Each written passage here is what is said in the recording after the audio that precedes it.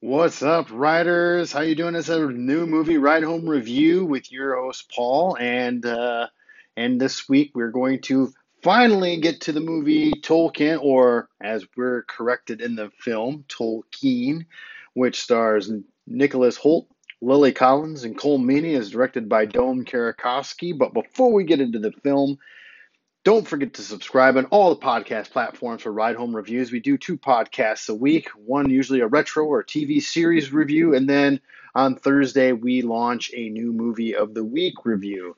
And so don't also like us on Facebook, follow us on Instagram for all the stuff that's happening there. So let's get right into it. Tolkien, goes into the coming of life story of author J.R.R. Tolkien as he uh, switches schools, grows up, is orphaned, and grows into the author that we all know and love, and the trips and the adventures that he goes on during that journey.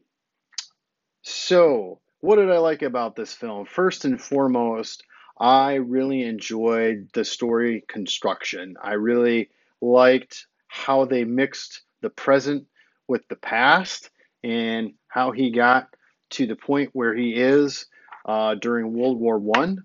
And it was just, I really enjoyed that editing style, and that construction of the story. I thought it was really well done. It was very enjoyable, and you could follow along. And it was one of the I didn't really know much about the author prior to this film, and I didn't realize that you know all that he went through. But at the same time, you're thinking, an author, how interesting could this be? And they really did a wonderful job at developing him into the character, or into the man that he was and the world that he built, and what were the influences that he had to head that in that direction. And so I thought that that story was well told, at least from the perspective that I watched it from. I thought the direction of it was good, um, and and it was executed well by the actors. Now, the biggest gripe that I have from the story is I really didn't think they paid a lot of attention um, on certain aspects that I would have liked to see flesh out a little bit more, like when he was a young kid in high school. That aspect of it, a little bit more of the collegiate aspect of it. I feel that they touched on a lot of things, and they could have held focus a little bit better on some areas that I think I would have liked to see a little bit more of. I thought the younger version of him, I loved those scenes, and I would have liked to see a little bit more of that development.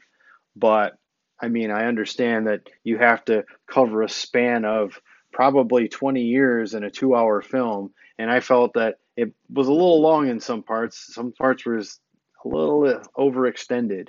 But all in all, they did a pretty decent job at telling the story. But I just would have liked to seen a little more stretching out of some of the story. What to watch for? Obviously, there are hints, subtle remarks, um, just a little bit of Easter eggs for what he's about to develop when it comes to Middle Earth and how he gets to that point. So watch for those little things and see if you can pick some things out, because some of them stand out a lot, some of them don't. So just watch for those.